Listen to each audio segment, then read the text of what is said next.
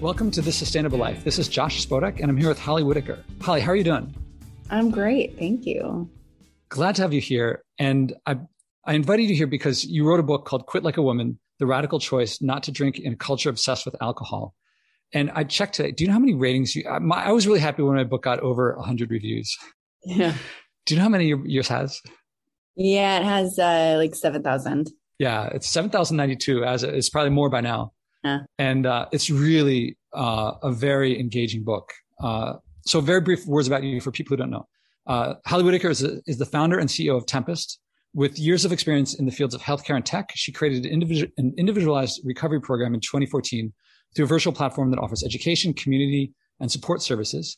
She lives in Brooklyn with her cat, Mary Catherine. And I brought you because now some people might say, wait, what does alcohol do with, but hopefully they've caught on that. I talk a lot about addiction. And what I came across most in reading your book, or actually listening to your book, was, this is a long list, the joy and freedom of someone who kicked a habit that was bringing her down. The liberation of seeing how much it told her it was helping her when it wasn't. Mm-hmm. Rage and fury at culture and the forces perpetuating this, benefiting from keeping her down. Enthusiasm to share and bring people along. Empowerment, and also a sense of, this is really how I feel also toward kicking I call it an addiction to what I got from fossil fuels or from things that polluted. So there's a wonder why people don't get it or don't want to, or people kind of protect themselves from seeing it. But there's a desire to help, but also recognizing that people need to take the first step, or you can't just force it on people. Mm-hmm. And I see, it looks to me like you've created a tribe of people like you, and that I see that you made it more through curiosity. I'm not sure exactly how to put it, what drove you through it, but it wasn't dogma. And dogma may have helped others, but it was counterproductive for you, I saw. And I read you more than anything else as having fun, like what you describe of your life now and how you looked at it before, and how much before you would have looked at it like, I don't know, square. And now it's like, you talk about how much life there is. I can't put it better than your words. And I encourage people to read your book because it's so, to me, engaging and thrilling, fun, also enraging. That's what brought me here, or that's what led me to bring you here.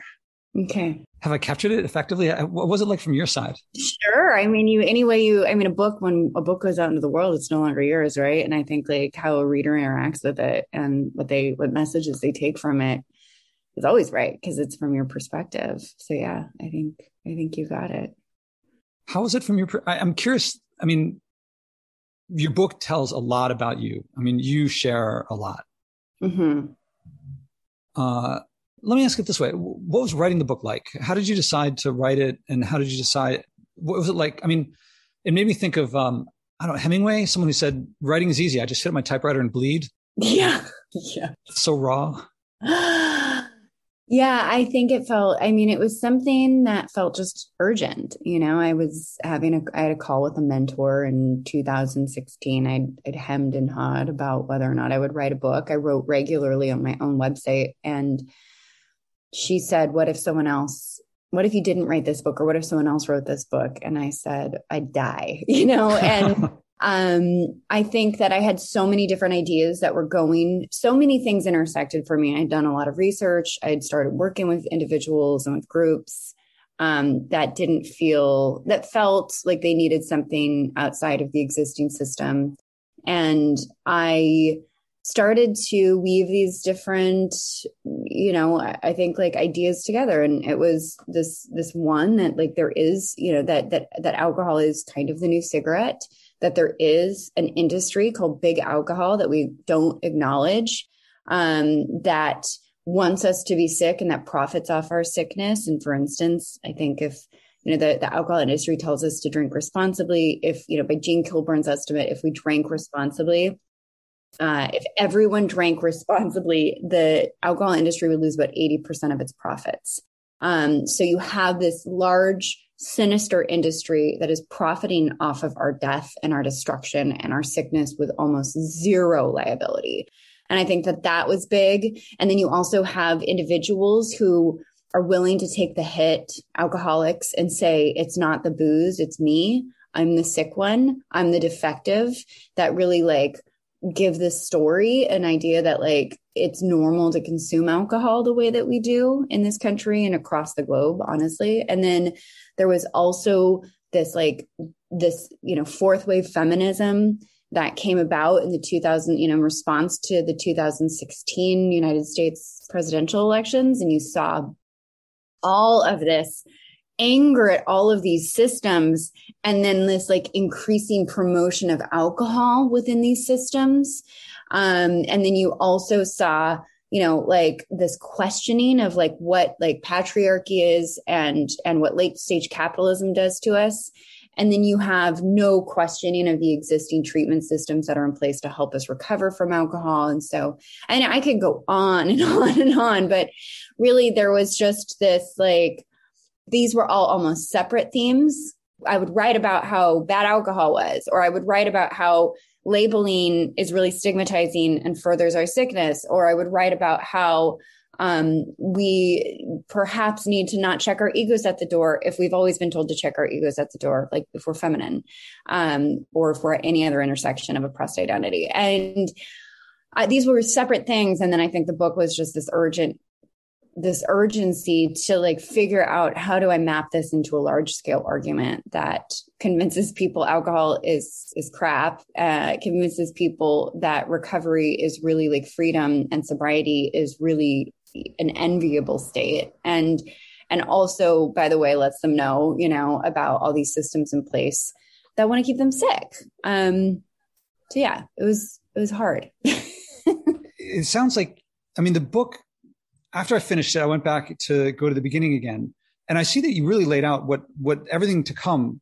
But when I first came to the beginning, I was like, "This is a lot of stuff." I think she's just kind of talking about some things, and maybe some people heard what you just said and thought, "Well, she's kind of stretching there a bit," but it's the opposite. It's, I feel like there's this voyage that you've gone through. There's the descent into alcohol, or not descent, because it was sure, but it is a descent. It's a descent. Addiction is a descending state, right? It's not a high state. Well, I also feel like there was like, I don't know how to put it. Like, it wasn't like, you talk about some people have like their first drink and they really love it, or they know we're addicted right then. But for you, it was, you had your personal story it wasn't like, I don't know how to put it. It felt like it wasn't like alcohol wasn't the star of my story. My trauma was the star of my story. I think that was the difference. Like, there's like Carolyn Knapp wrote this beautiful book called, Alcohol Love Story. And it was about the alcohol, and it was about her as well. And I think for me, what I really tried not to do was to say, because I didn't have that like explosion moment where I had my first drink and then I was like, this is the thing I have always been looking for. I was just always looking for escape. I was just always looking to numb out and to like not be present with my life because of so many different factors. And I think that I didn't want alcohol to star as the role as like the singular thing. I really wanted it to be complex. For it to be within the culture that I existed in, and all the messaging I got, plus all of the ways that we're encouraged not to heal ourselves and to be out of power, So yeah, it was, I think like I was born and, and like most humans in our current society, and then descent, because of the context we exist in. Yeah. You talked about how, at one point you described it as like the best thing that ever happened to you or something like that. It was. Yeah. Yeah. So it's hard to call that a descent. Sure. Yeah. And also there's everything going on around you. There wasn't like you were, I think in today's world, if someone decides to start smoking cigarettes, they think, oh, I'm risking getting addicted and I hope I don't. And they probably think they won't. And next thing you know, they are. Sure. Yeah. And that didn't sound like your story because it sounded healthy. It sounded like, of course, like, get together and all the t-shirts and the stuff for like Rose Mom or something. I forget, like and things for babies, singlets. Yeah. And so then there's this process of opening your eyes, seeing what's going on, that like there's layers and layers and layers of finding what's going on. And I feel like I would guess that writing the book took a huge bunch of stuff that you knew was connected, but not sure how. But a book is linear in the sense of, most people don't jump around the book. Yeah. And how do you put it all together into something that compels people to keep going chapter after chapter? Yeah. And I mean, I was like certainly every chapter, certainly every paragraph, almost every sentence had a parallel to, I don't know if this is too big of a leap for you, but to me, fossil fuels and pollution is something that it's sadly, it hurts others, but not myself so much, but it does hurt myself too. And it's something that, I mean, you read the paper, in the paper, they'll say like America's addicted to fossil fuels and stuff, but I think they're using that analogously. But I really think, like, I talk a lot about how it's an addiction. And I was thinking I should just take this book and everywhere, and it's not everywhere it says alcohol, just change it to pollution, but something like a very similar structure. But then I kept thinking the way you write and the way I don't know how you live, but if it's like how you write, it's different than me. And so I couldn't quite do just like that, but I think your message is really powerful. I mean, I think there's a lot of addiction out there, and a lot of people who don't realize that they're addicted, because I think there's more things than just alcohol that are treated like alcohol. Yeah, I would agree. And the way that this mix of like not blame, and yet if you take responsibility, that's really difficult to deal with, to handle. Like, how do you talk to people about, say, what they're doing may be harming people, but if you make them feel guilty, then they push back. Well, I don't think you want people to feel guilty, because guilt is not like any sort of productive feeling whatsoever. It just stops people from being able to function. And that within addiction recovery specific to alcohol, you're working with individuals that like have a tremendous amount of guilt already and shame. They're coming to the table with that. And what you're trying to do is, and that's stopping them from being able to address, in a healthy way, like their trauma or their underlying issues or their habits. And I think, a punitive system doesn't create a better world, And so, yeah, I think that it is a hard leap. I think, so I think addictions are widespread. I think our society is built off of addictions. I think, I think late stage capitalism is a system of addiction, right? We are, and when you think of what addiction is, I mean, there's like the physiological processes, right? So specific to alcohol or opioids or, these all run with like, there's a physiological component, there's biological component. You take any sort of psychoactive substance over and over and over. Your brain changes, your brain chemistry changes. You essentially like adapt or form a dependence. And there's all sorts of things that are that I'm not going to get into, but there is a physiological, biological process that defines somebody that's, at end stage addiction, that's on the, that's in severe alcohol use disorder or substance use disorder. And then you can see like these same brain changes within, specific like eating disorders or gambling or even tech use, gaming, pornography. Like the circuitry of our cells is disrupted. So I think like we're trying to like get into that discussion, and really like define dependence versus addiction, like I think tabling that and that aside, if you just look specifically at what addiction is, right? And like a good working definition of addiction is anything that we do to seek relief, that we do habitually, that brings relief, but that brings long-term consequences, and that we can't and that like long-term consequences that we can't extract ourselves from, right? That we can't stop doing it, even though we know this is giving me a short-term escape. This is going to cause long-term harm, and we want to quit and we can't quit. Those are like the typical things that would describe what an addiction is. So something you do habitually that brings you immediate relief that, doesn't feel good in the long run, or that you want to stop doing, that you can't stop doing, that's going to cause you harm in the future. And I think, sure, yeah, fossil fuels would fit within that, and I think like when we look at, the the society around us and all of the things that like all of us, because we live in this system, we are almost trained to look to not be with reality and not confront reality, and to look for the cheap thrill and the escape. And therefore we ignore, we ignore the long-term consequences of our behavior, which end in what? Climate disaster, or end in, you can look even to like the self-help industry as like an addiction cycle, like this need to change ourselves immediately instead of just confronting what's actually there and being in reality and responding to reality, and being uncomfortable and making changes that we have to make, in order to impact future generations and our current state of living. So I think we live in a very addicted society. I think no one knows how to learn, like no one can be with themselves. We're looking externally for ways to make ourselves feel better. And we are absolutely, as a collective, unable to look at the long-term consequences of what this like immediate gratification brings us. I think it's very similar. Yeah, I feel like the big corporations that everyone knows the names of have figured out what to do to make someone want to crave something, that the satisfaction of it recreates more craving. And it's like they can push our buttons more effectively than if we don't know what to do, how to not let those buttons get pressed. They know how to get you to like, oh, I'm just going to check my social media for a second.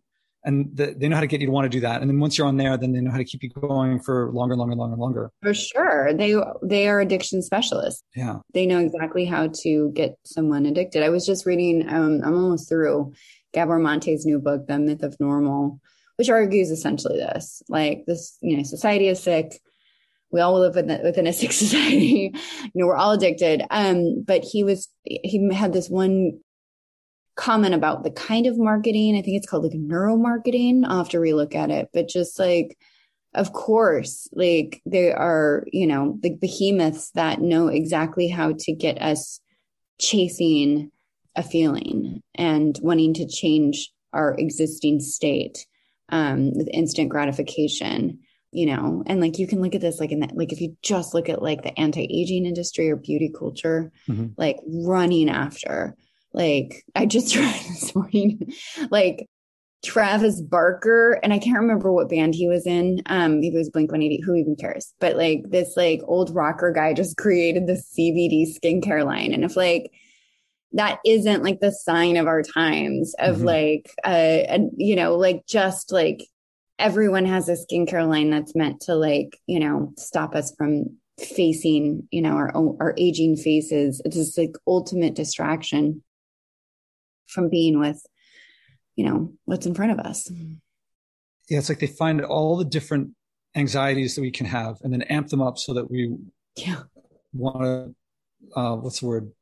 Not repress, like somehow not face them. Well, yeah, because, and that's like the whole gist of it, right? Because like if we all were to actually face reality, the system would not stand. All right, so let's look at the facing reality, because I think most people feel like they see the withdrawal and they can imagine intellectually past the withdrawal, but that's not really imaginable. And I think your experience was, you had some very colorful descriptions of how it feels when, you want to drink and you just want a glass of wine and you don't have a glass of wine. Yeah. And you're like, it feels that way. And it is that way. Yeah. And now I can't remember offhand some of the descriptions, but they were really colorful. But also the overall process, I think correct me if I'm wrong, but you loved the process of getting out of it. Like, yes, there was difficulties, but the reawakening was like, I don't know how to describe it. It almost sounds like awakening in Buddhism or something like that. Well, yeah, I think like at Tempest, we came up with this framework. My friend Sarah Religious came up with this framework that essentially looks at the 6 steps of facing addiction. And the first is ether. Like you're just out there. You have no idea anything's wrong, completely unaware. Like, let's just say you're drinking your face off, but you don't have a problem, like you're total denial, total lack of awareness. And then there's inkling, which is the next step, which is you start to get this like these little hits. And for me, that started happening in like 2012, I think. Like I went on a meditation retreat and I was like, oh, like, oh, this is dysfunctional. Oh, like there's something maybe wrong here, and in like summer 2012, I went on another vacation and told my friend like, hey, if I'm still drinking like this, have an intervention, like get all the friends together and like stop me. But still that not necessarily fully aware. And then after inkling comes reckoning. And that's just full awareness. Wait, is reckoning? It's been a long time since I looked at this. Inkling. I think it was 3 in the book. So it's like doubled. What's that? I think more detail. Right. In the book, I think you said there are 3 stages. Well, no, this is something that we did. It's not written about in the book, but then essentially there's the like actual like part where you realize this is a problem and you start to have an awareness around it. And that the reason people don't necessarily go through that process is because of how much we fear discomfort and how much we're told sitting with our discomfort, facing the truth, being on the spot, being nailed. Like no one likes that. I don't like that still. I think like I recently went through some really like undesirable changes in my life. And no matter how much I know from my past history, being nailed, having the worst thing happen, having the thing you absolutely don't want to have happen is really juicy. It's really workable. It's going to expand you. It's going to give you more perspective. It's going to open up your life. It's going to bring all these gifts. It doesn't even matter because we don't like it. And we are so conditioned to not do things that feel uncomfortable. We medicate our feelings with so many different things. We believe it is wrong to feel bad. We believe it's wrong to feel boredom. We believe it's wrong to really, really like be in the only spot that we have, that we know from thousands and thousands of years of people reporting back that like that space, like confronting our suffering and working with our suffering is really where so much comes from. That's where our lives, that's like where the meaning of our lives comes from, is sitting in the space of suffering, our ability to suffer. But we deny it. So we deny, 2 things. We deny the unwanted, which means we also deny the experiences we really want and long for. It feels like if you're invited to a party and they're like, oh, we got this new rosé in from wherever. And someone says, okay, you got that. That's option A. And option B is, or you start pulling at this thread that's going to lead to being more and more aware of your suffering. I think most people are going to go for the default is let's go for the rosé. I mean, well, sure. Everyone's going to choose. I'll do it later. Everyone's going to choose the immediate. Everyone is going to choose the thing. Not everyone, but immediate gratification is very, alluring, and I think that's the thing. I wrote a post a while ago that was just, people ask me, all the time, like, how do you quit drinking? And I said, like, there's so many different things, but one of the things is you learn to burn. You learn to like sit in that spot where it's hot and where there's fire. In yogic traditions, it's called tapas. Like you sit in the heat and the heat transforms you. And I think that like so many of us get to that place where it's just hot and we just say, no, I'm not going there, And so we just, but that's like that's the good door. That's the door that gives you everything, It's a long journey. I mean, it's a long journey with suffering in it that you have to sit with, but it's deeply rewarding.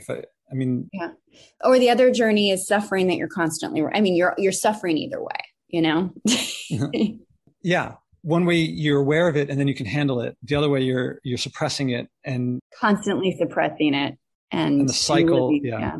It's like Marianne Williamson put it, like the dull aching pain, versus like the searing, the dull aching pain of constantly not looking at the things that we know we need to look at. The challenge of if you see someone who is in that situation, I mean, to some extent we all are, but say like someone's chemically addicted to something or someone addicted to some drug or nicotine. And how do you approach them? Like if you found a friend of yours was on something and you didn't realize it, and then you found out, would you approach them? I mean, you talked about times when people gave you advice. So, okay, there's wrong ways to, there's definitely counterproductive ways that I'm sure you don't approach them with, like, here's some advice, you should do X, or, but do you approach it? Do you have to wait for them to come to you, or do you hint at things, or how do you, or you just write a book and put it out there? I mean, I'm actually like sitting here with a very good workbook about this entire thing. The Beyond Addiction workbook for family and friends. So this is actually written by Carrie Wilkins, who's incredible, but, it's a great resource for that specific thing. But I think there's two different things, right? Like the one is like, we live in a society where we're constantly running around very, very focused on what everyone else is doing and completely, believing we can figure out for everyone else what their problems are. And almost like to the detriment of actually like being in our own lives and working with what we actually have control over, which is ourselves and our own choices. And so I think the first answer to that is that I think that our incessant need to point out what everyone else is doing very, very wrong is also part of our unwillingness to be with ourselves. And it's like, there's this like saying, like, from Shanti Deva's book, like The Way of the Bodhisattva, that like, oftentimes we're just trying to like cover the world in leather so it conforms to what we think it should be instead of like putting leather on our own feet. I'm going to shut my window real quick because there's a garbage truck coming.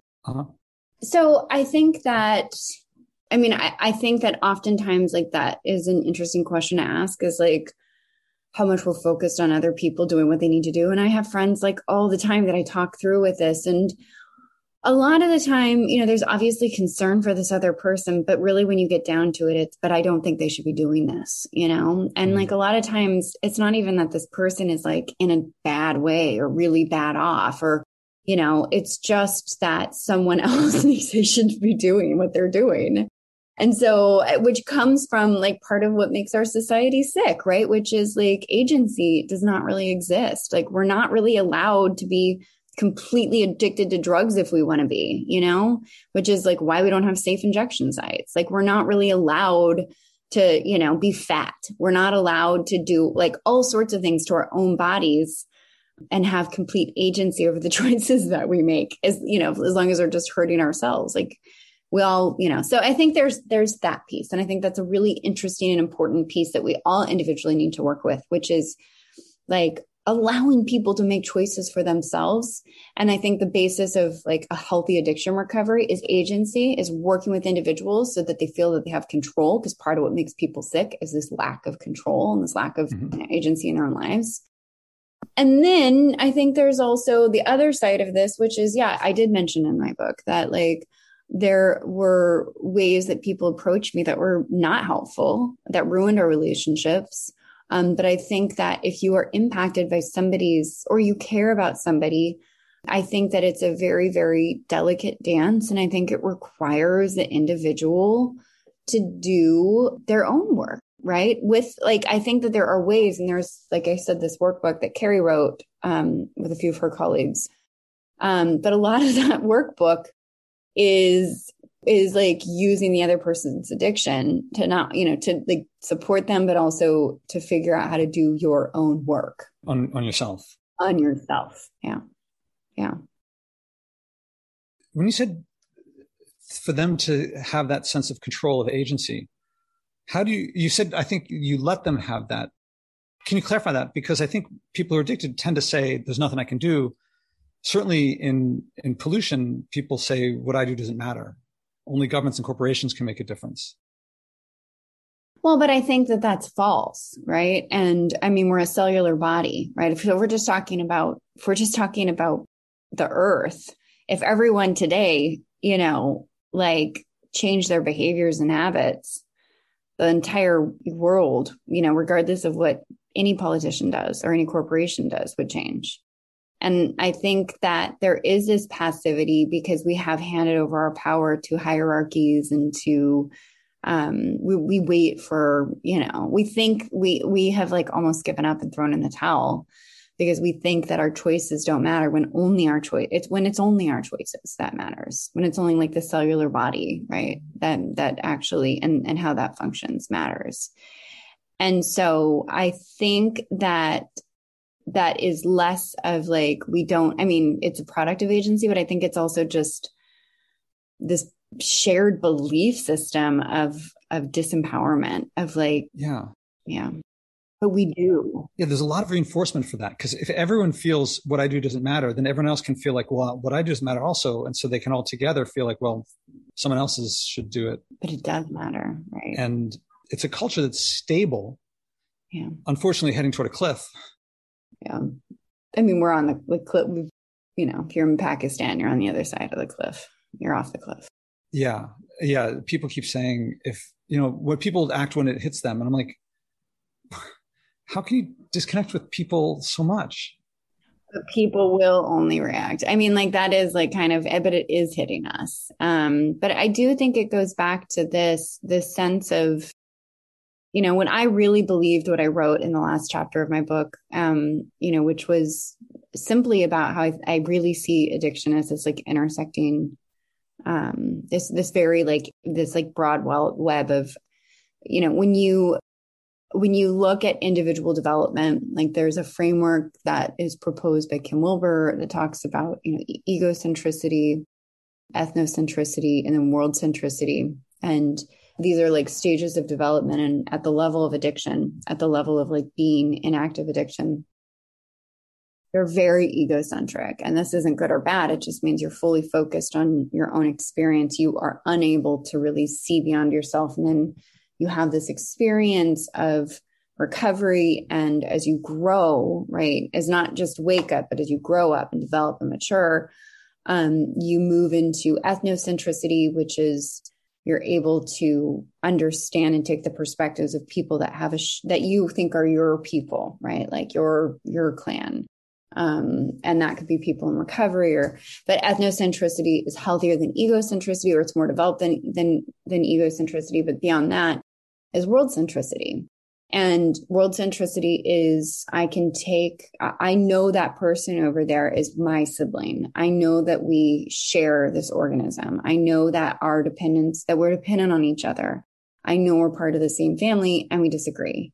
And I still can hear that person. I can work with that person. And so the way that Ken Wilber describes it really is this, there's very few people that are world centric. Most people are, egocentric or ethnocentric. And there's very few people that are able to go above and to still like understand we're headed towards a cliff and we're dry and the car's like, the foot's all the way down on the gas pedal because we're yelling at each other. And I think that there's really this, like, will we be able to work together as a global body, hear each other, come together? Will we grow up individually enough to be able to make that leap? Will enough of us get there in order to work together to stave off climate disaster? And I think it's why it's so important that we really do look at individual healing and really across the globe, make sure that every individual that needs some kind of healing, for themselves receives it. It's a tall order, and that's the people you don't like too. You know what I mean? Like those are the people we don't like. It's about hoping all of us get the kind of support we need in order to be able to develop enough to be able to have hard conversations, to make different choices. Yeah, I'm listening to the interplay between powerlessness and support, which I think is ultimately empowering. You're reminding me of another book that made a huge impression on me. I don't know if you've read the book Bury the Chains by Adam Hochschild, which it's about the British abolitionists in the late 1700s, early 1800s.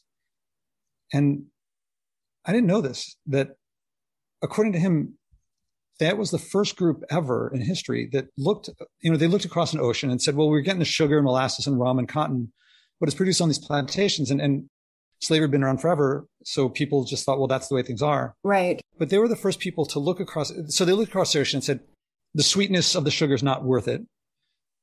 but they were the first group that looked and said, we're going to work for a different group's freedom. Right. Not just our own, although I think it makes a better life to do unto others as you would have them do unto you. But that, I don't know if that's like a description of what you're talking about, of like world centricity. Yeah, well, Yuval Harari and like other individuals have, and Ken Wilber and, multiple people have like pointed to the fact that like within a very short period of time, slavery had existed forever. And within a very short period of time, there was across the globe, like completely, it was eradicated. And that doesn't mean that there's not still instances of slavery. Yeah, it was made illegal. But government, right, it was made illegal. It was driven underground. So I think that there was, of course, like this leading edge of thinkers that changed, and then the rest of society developed and followed suit, right? And I think like that's like I don't know if you've looked into any work on spiral dynamics, but that's what spiral dynamics really is about. Yeah. That takes me back. I have to like search my memory for spiral dynamics because I definitely read about it. Yeah, it's the same kind of framework. There's a really good book called Trump in a Post-Truth World that talks about this exact thing. But it's that idea, right? That will enough of us at the leading edge be able to make that leap. And so that like, culturally we make that leap and make the changes that are necessary to be made. And I think I don't have hope. I have faith, I think like, Pema Chodron talks about like this idea of like hope being inability to be with the current. Like hope is, I need this to be different for me to be okay. Right. And hope is wishing for a different future now. And I think that I work with being grateful for where we are today, for what we have today, and not needing anything to be different for me to be okay. And also just this deep belief in humanity that we are, that we all are, our basic nature is goodness, and that we will be able to make the changes that need to be made in order to. I've worked with too many people and I've seen too much individual transformation that is just head scratching for me to believe anything else than we are capable. Can you share a story or two of the head scratchingly much change? I mean, we're just talking about people that absolutely had no desire for life, that were drinking themselves to death, that were on death's bed, that were, what would be written off as lost causes, and that were able to, from tremendous pain, make tremendous changes within their lives. And, the best, most of my friends are in recovery from some substance or from behavioral addictions. And their lives it's always really weird to know people now, and to hear their stories of what their lives were like before. It's tremendous. So I think, this is something that's really not challenging, but like intriguing.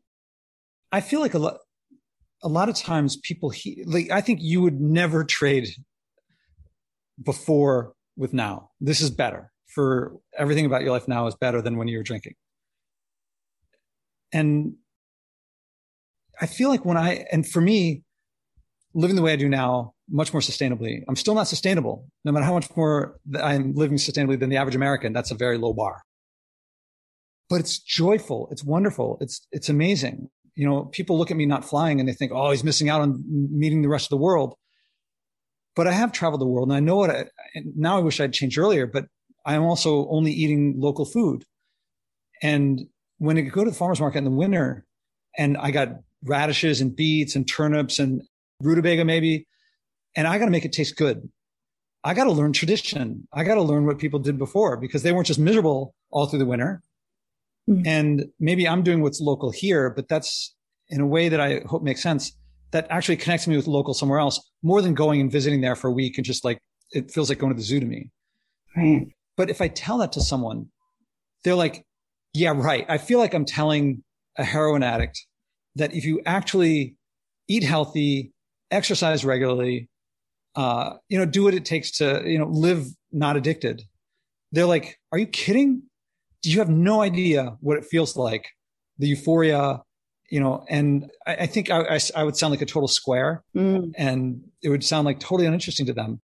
I think it makes more sense when it comes from someone who has kicked that particular addiction. But even my mom, she was like, Josh, I know you, I probably asked her, like, I was like, do you believe me that I actually like this more? And she's like, I don't forget how she put it, but basically, no. She's like, I know that you don't like it as much, but I'm glad that there are people like you and Greta who are saying that it's better, even though it's not, to get people to change, to do something that they don't want to do. I'm like, Mom, I really like this more. And it's like, how do we communicate that to someone? Whether, I don't think I would have believed myself earlier. I think if someone told me, instead of eating out all the time, you'll cook for yourself more, I think I'd say, well, that sucks. Yeah. I don't have time.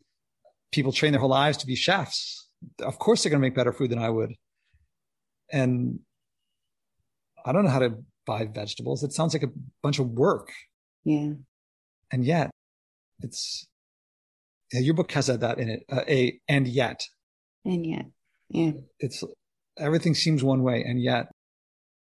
Well, because, again, going back to Gabor's new book, I think like what we're enculturated to believe is normal is not normal, right? None of this is normal. War is not normal.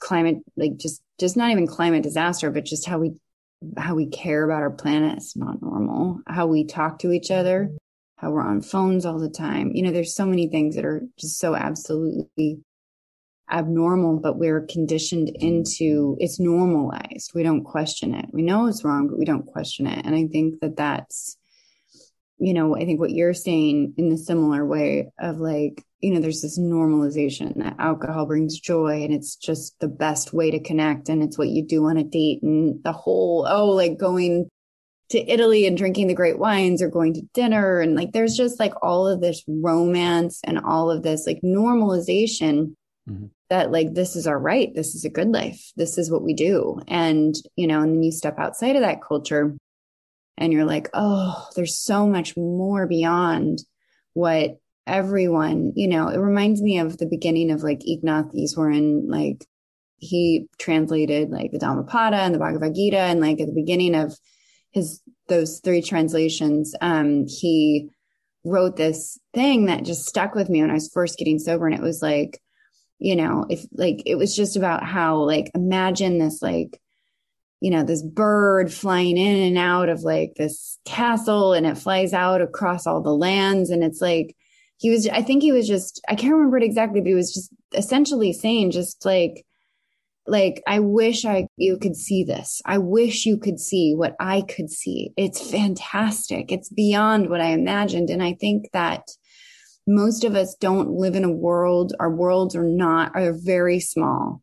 We do not have that sense of, wow, this is possible. And I think what you're saying is like, I withdrew my attention and I divested from, these things that we think we have to do for a good life.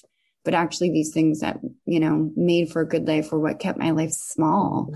And, over here, the possibility of like, like it feels very similar of that, like that awakening, right? To like what is possible. And most people don't really live in a world where they think anything is possible. They're just they've accepted what we think is normal, voter fraud's normal, lying is normal, people being locked up and incarcerated is normal, sending our parents to old folks' homes is normal.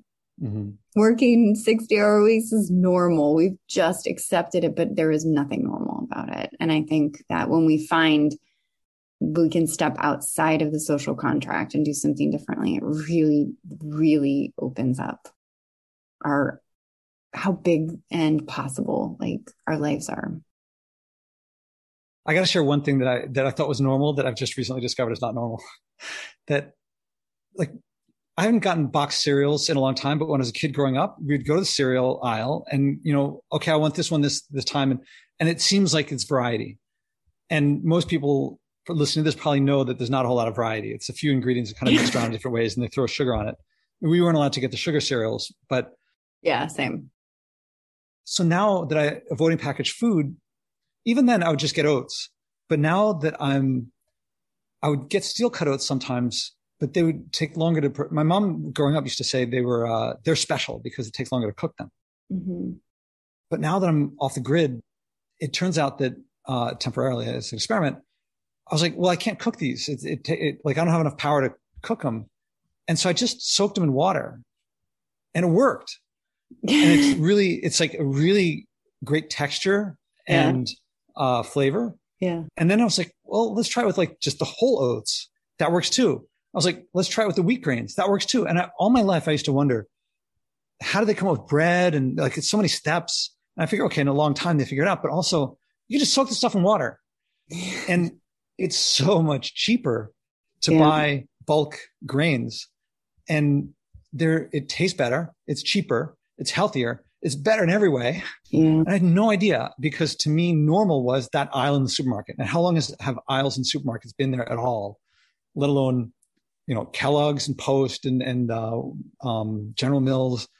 And it's like something better in every way is just staring me in the face. It wasn't staring me in the face because it's not easy to get that stuff. But once it revealed to me, now I'm just like, oh, Kamet, Farro, what are those things? Yeah. Instead of thinking like, oh, the latest trend I got to follow. It's more like, what is that? I'm curious. Yeah. How does it taste? Does rye taste? I mean, rye bread tastes different. Does rye soaked in water taste different? And I really enjoy it. It's so much fun. Oh, there was something else I was going to follow up with what you said about the joy of discovery and the curiosity.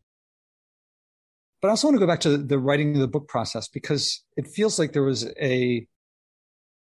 I would guess it was really hard at the beginning because like how do you begin, and then probably narrowing down as it kind of fell into place. I imagine that I would guess that before you started it, you were clean and not feeling like, oh, I might slip back in. And then I would guess that there was a second process I would guess that the book itself, writing it was a whole new level of discovery. Yeah. And I think like first, so I don't identify as clean. I might have in the past, but clean denotes that it's dirty to be using drugs. Mm-hmm. I also never really had I've never allowed for the idea of relapse to be, or slips or whatever to like, mm-hmm. to be a thing I have to mind all the time. I'm very aware of it, but I'm also at the same time, I don't like plan my life around, I'm not fragile. I guess I don't treat myself as fragile in that way. Mm-hmm. And I'm careful, not fragile. But I think that like writing it, I was writing it while I was working, I got my book deal and I worked on the proposal. The proposal took forever. It took me 6 months of hard work and I did that late at night after work.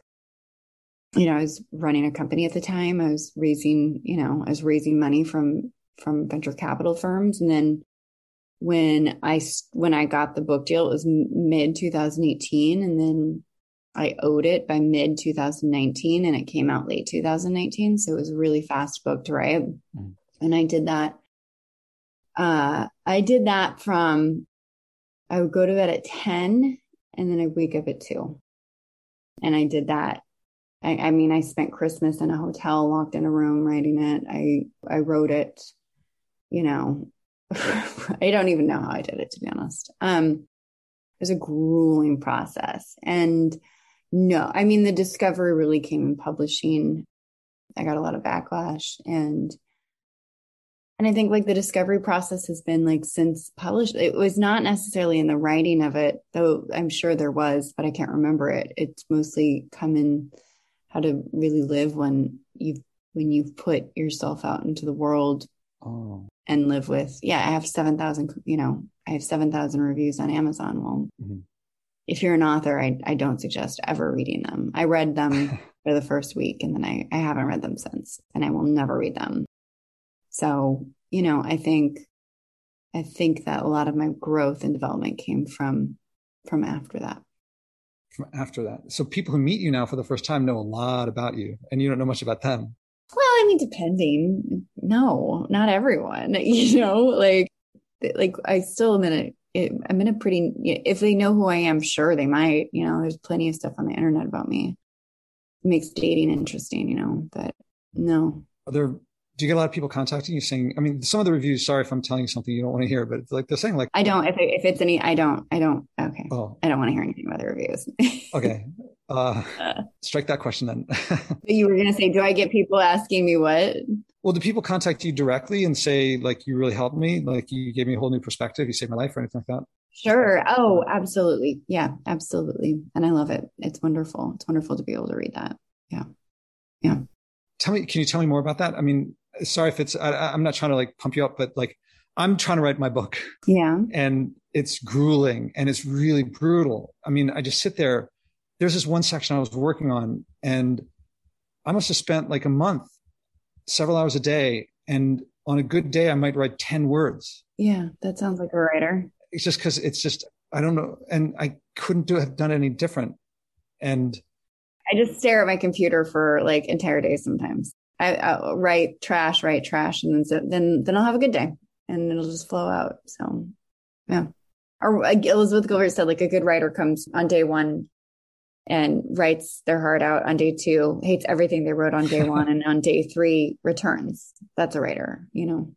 The returning, yeah. Yeah, it's like, I write stuff and then I'm like, oh, I wrote so much. I don't want to get rid of all of this, but I'm like, it's got to go. Read Annie Dillard. Oh God, why can't I think of the name of her book? But that one paragraph that you love and is so good and is so precious and you want to keep it because it's your best stuff. It's like, you just end up deleting it, you know, like it's crazy how much good stuff ends up getting deleted. Yeah. So much. Yeah. That I appreciate that. I don't know if that's helpful for listeners if they're writing, but thank you for sharing that. It's torture. It's the worst. And we're on video. The listeners can't see this, but like she's smiling. Yeah, no, it's the worst. It's awful. It's why I love it, you know? So. Well, that makes me curious. Anything coming up? Yeah, I'm working on a couple of things right now, but I just turned in for book 2, which I was already in contract for. I finally was able to stitch together my argument for it, which took like 2 years. So I turned in 2 pages, which is an outline. But I feel really excited about it and good about it. So yeah. And then I'm working on some other stuff. But yeah. Well, it wasn't intentional to close there, but that feels like a nice place to end. Is like, okay, there's something coming. Feels like a nice little cliffhanger for the listeners. Yeah. Thank you. Actually, is there anything I didn't think to ask that's to bring up before closing? No, it's a great conversation. I appreciate it. Well, Hollywood Ico, thank you very much. How many people are bringing a message of joy from what everyone calls saving the environment, but I call the future? Step by step, this podcast is creating a culture of joy, community, and connection around sharing and acting on our environmental values. Again, there's no profit in buying and wasting less, but we'll all love our lives and relationships more when we do. I can use your support. Please donate at joshuaspodek.com/donate. Again, that's joshuaspodek.com/donate.